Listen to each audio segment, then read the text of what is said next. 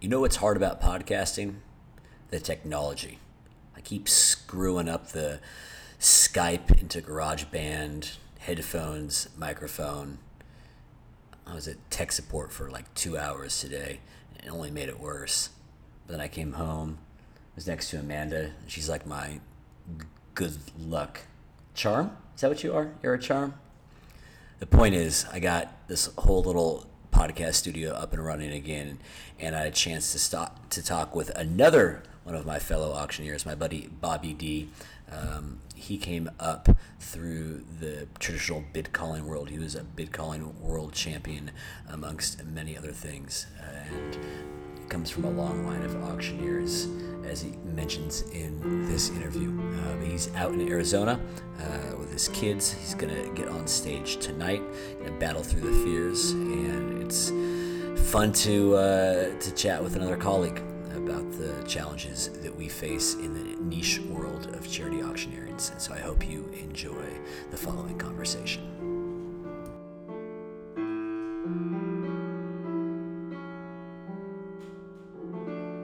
Hello. Bobby D. Hey, buddy. Is that better? That's way better. Way better. Awesome. Well, see if this helps. How's that? Oh, now it's crystal clear. Oh, nice. Okay, good. I got you in my headphones, and I'm in a nice space here. So where are you exactly right now? I'm in Phoenix, Arizona. And what is the greater Phoenix area Corona scene like right now? It's pretty wild. Like I don't think it's California style, but they're closing schools. My kids, they close their school next week. All the YMCA's and all the public places, the museums are all closed. Of course, Costco and Target and Walmart and everywhere is crazy. But any other public places like that are not open. And how is your readiness going? Readiness in regards to having your kids at home all next week. Do you need to still make a trip to Target or Costco or any of those places, or are you pretty well stocked? Well, I'm fortunate that I'm staying at my mom's house, and she's a bit of a hoarder, so we're good. We're stocked. She's got plenty of food, plenty of drink, plenty of toilet paper.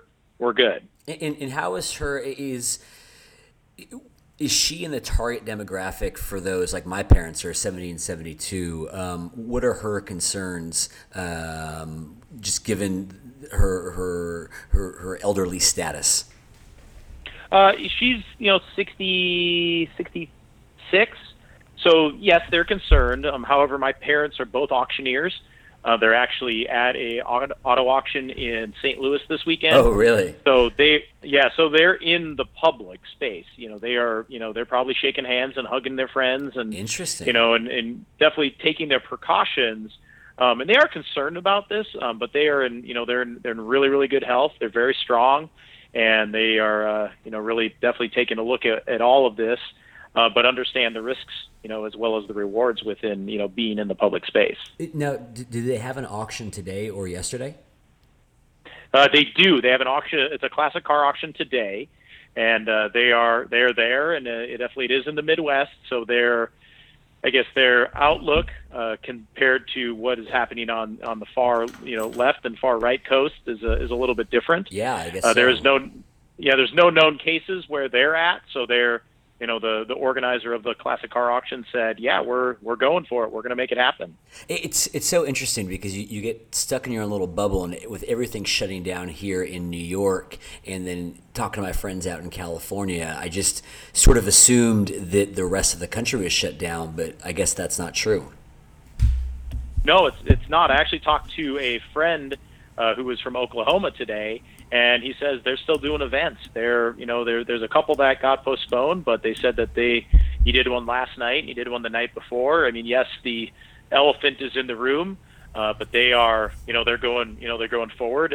But here tonight, I'm preparing for an event in Scottsdale, and we're gung ho. We're going to make it happen, and they do have some fallout. Yeah, they do have some fallout. They had, they were planning for 350 people, so they'll probably have 100 less than what they were planning which is for. But significant. it is, and the people that are attending, we hope that they come in with their expectation to give and to participate within the fundraising and to fund this mission that's at hand. And what are you fundraising for tonight? Tonight it's for a private Christian school. And so, I mean, I imagine that the emphasis is on we need to make sure the programs for our kids are fully funded. So,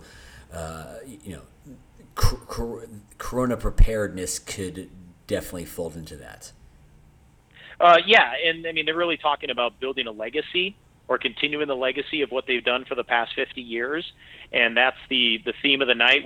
We're opening it with a grandparent who is going to be talking about, hey, these are crazy times. You all made a choice to be here, and you are all meant to be here tonight to help us to fund this, to be a part of this legacy. And he has some wonderful Bible scriptures picked out, talking about leaving a legacy, talking about the preparedness, that Christians have, and also God's path of how of He's got a plan for everything. So they're very they're very confident within this, and the energy is really good. There is still that sense of the a bit of the fear, a little bit of the scaredness, but it's that we're like, okay, no, we're going to overcome this. And with your event still on for tonight, have you seen cancellations going forward, just in terms of your own personal business? Oh, definitely. This past week, I think we had, between me and my partners, I think we had 12 events that fell out here in the next 3-4 weeks. And then I had some later April that just decided to be proactive, and they're going into October. So we've got that scheduled. So we've got another, we've got 3 or 4 weeks that we're off. So it's not a wanted vacation, but we're trying to make lemonade with lemons. We got. I mean, I can identify with that completely. And what are you going to be doing with this sort of forced work stoppage for the next couple of weeks? Well, again, like I said, I'm hanging out with my 2 sons. One's 11 and the other one's 8. We're going to the skate park. We're going hiking. We're getting outside and trying to enjoy the sunshine as much as we can, and my time with them, because usually I'd be traveling coast to coast to coast right now, doing events. So I'm enjoying the time with them, but then I'm also looking at my own business and trying to figure out how that I could evolve and still be relevant within the fundraising world, beyond being the person that's on stage. So I've really taken a step back, starting to identify, how, like yourself, to like, okay, how can I help nonprofits to continue to fundraise, beyond events, but then also to plan for those events that are in the fall to make those as successful as possible. So, there's still a lot of work that's going on. There's a lot of conversations that are going on. So that's kind of what I'm using to bide my time. Yeah. I mean, that's something that my clients have been asking me about insofar as, what are our options if we can't have an in-person gala? And I think that whoever is able to solve the simulcast or live streaming option version of this will really have some traction. But I mean, it's tough because how do you throw a party where people are spending money to rub elbows either with colleagues or fancy folk? And I've been kind of hitting my head against the wall talking to various vendors and players in the field, and it's not going to be easy. It's really going to be a paradigm shift.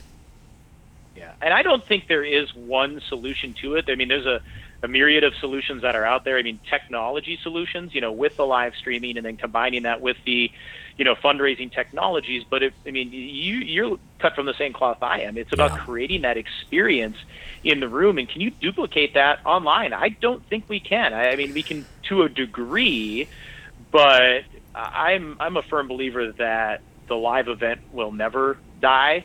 We're kind of taking a break from it. And I think what will happen is the donors will be so bored or so fed up with the online fundraising, especially when all of this craziness gets, runs its path, to where they're going to be craving, human to human interaction. They're going to be craving that electricity that is created within a live party atmosphere and a live event atmosphere, to where I hope, I don't want to be wrong, but I think that, galas are going to come back, with an even bigger and better push at it, because nonprofits have to be more strategic and more purposeful with that experience they're trying to create.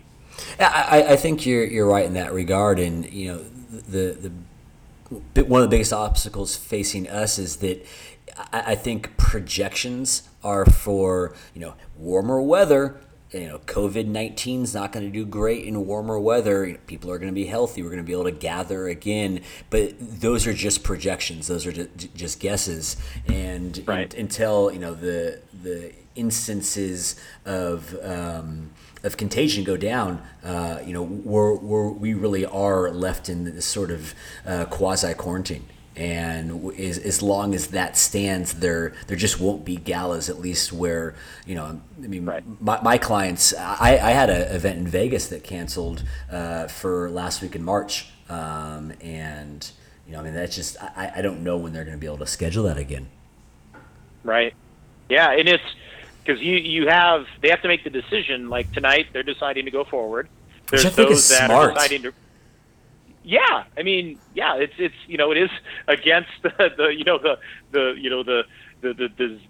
kind of the disaster or the crisis that's going on right now in CDC, and whatnot. But as long as everybody's taking precautions, really looking at the personal space, being safe, how are we greeting people? I think that it won't be an issue. I mean, you definitely have to talk about the elephant in the room, but I think, they spent so much time and energy and money into this to, they have to follow through with it, because this event, they couldn't postpone, because this is their, yearly event. They'll raise, $300,000 to $500,000 from this event alone. I mean, that is a huge chunk for their mission. And I don't believe that they could raise that, even a portion of that online. No, and I think that if they're only losing 100 of 350, like 250 really is critical mass for yes.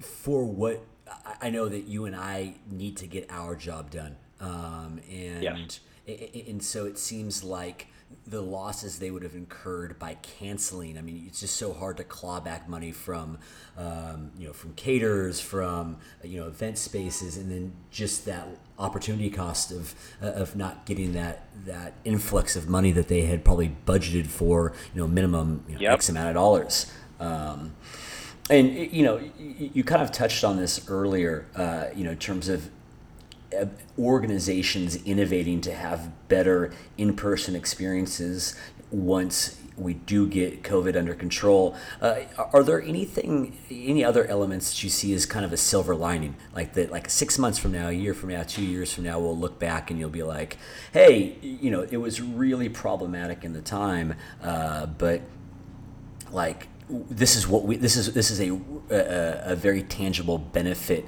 that we were able to get from this troubling experience.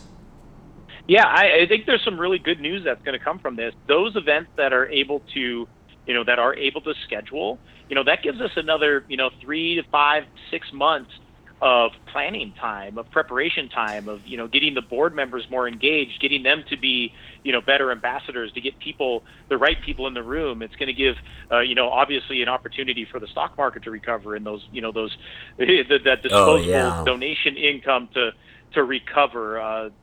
Nonprofits are going to have to be more strategic within their messaging and their marketing, and all of that.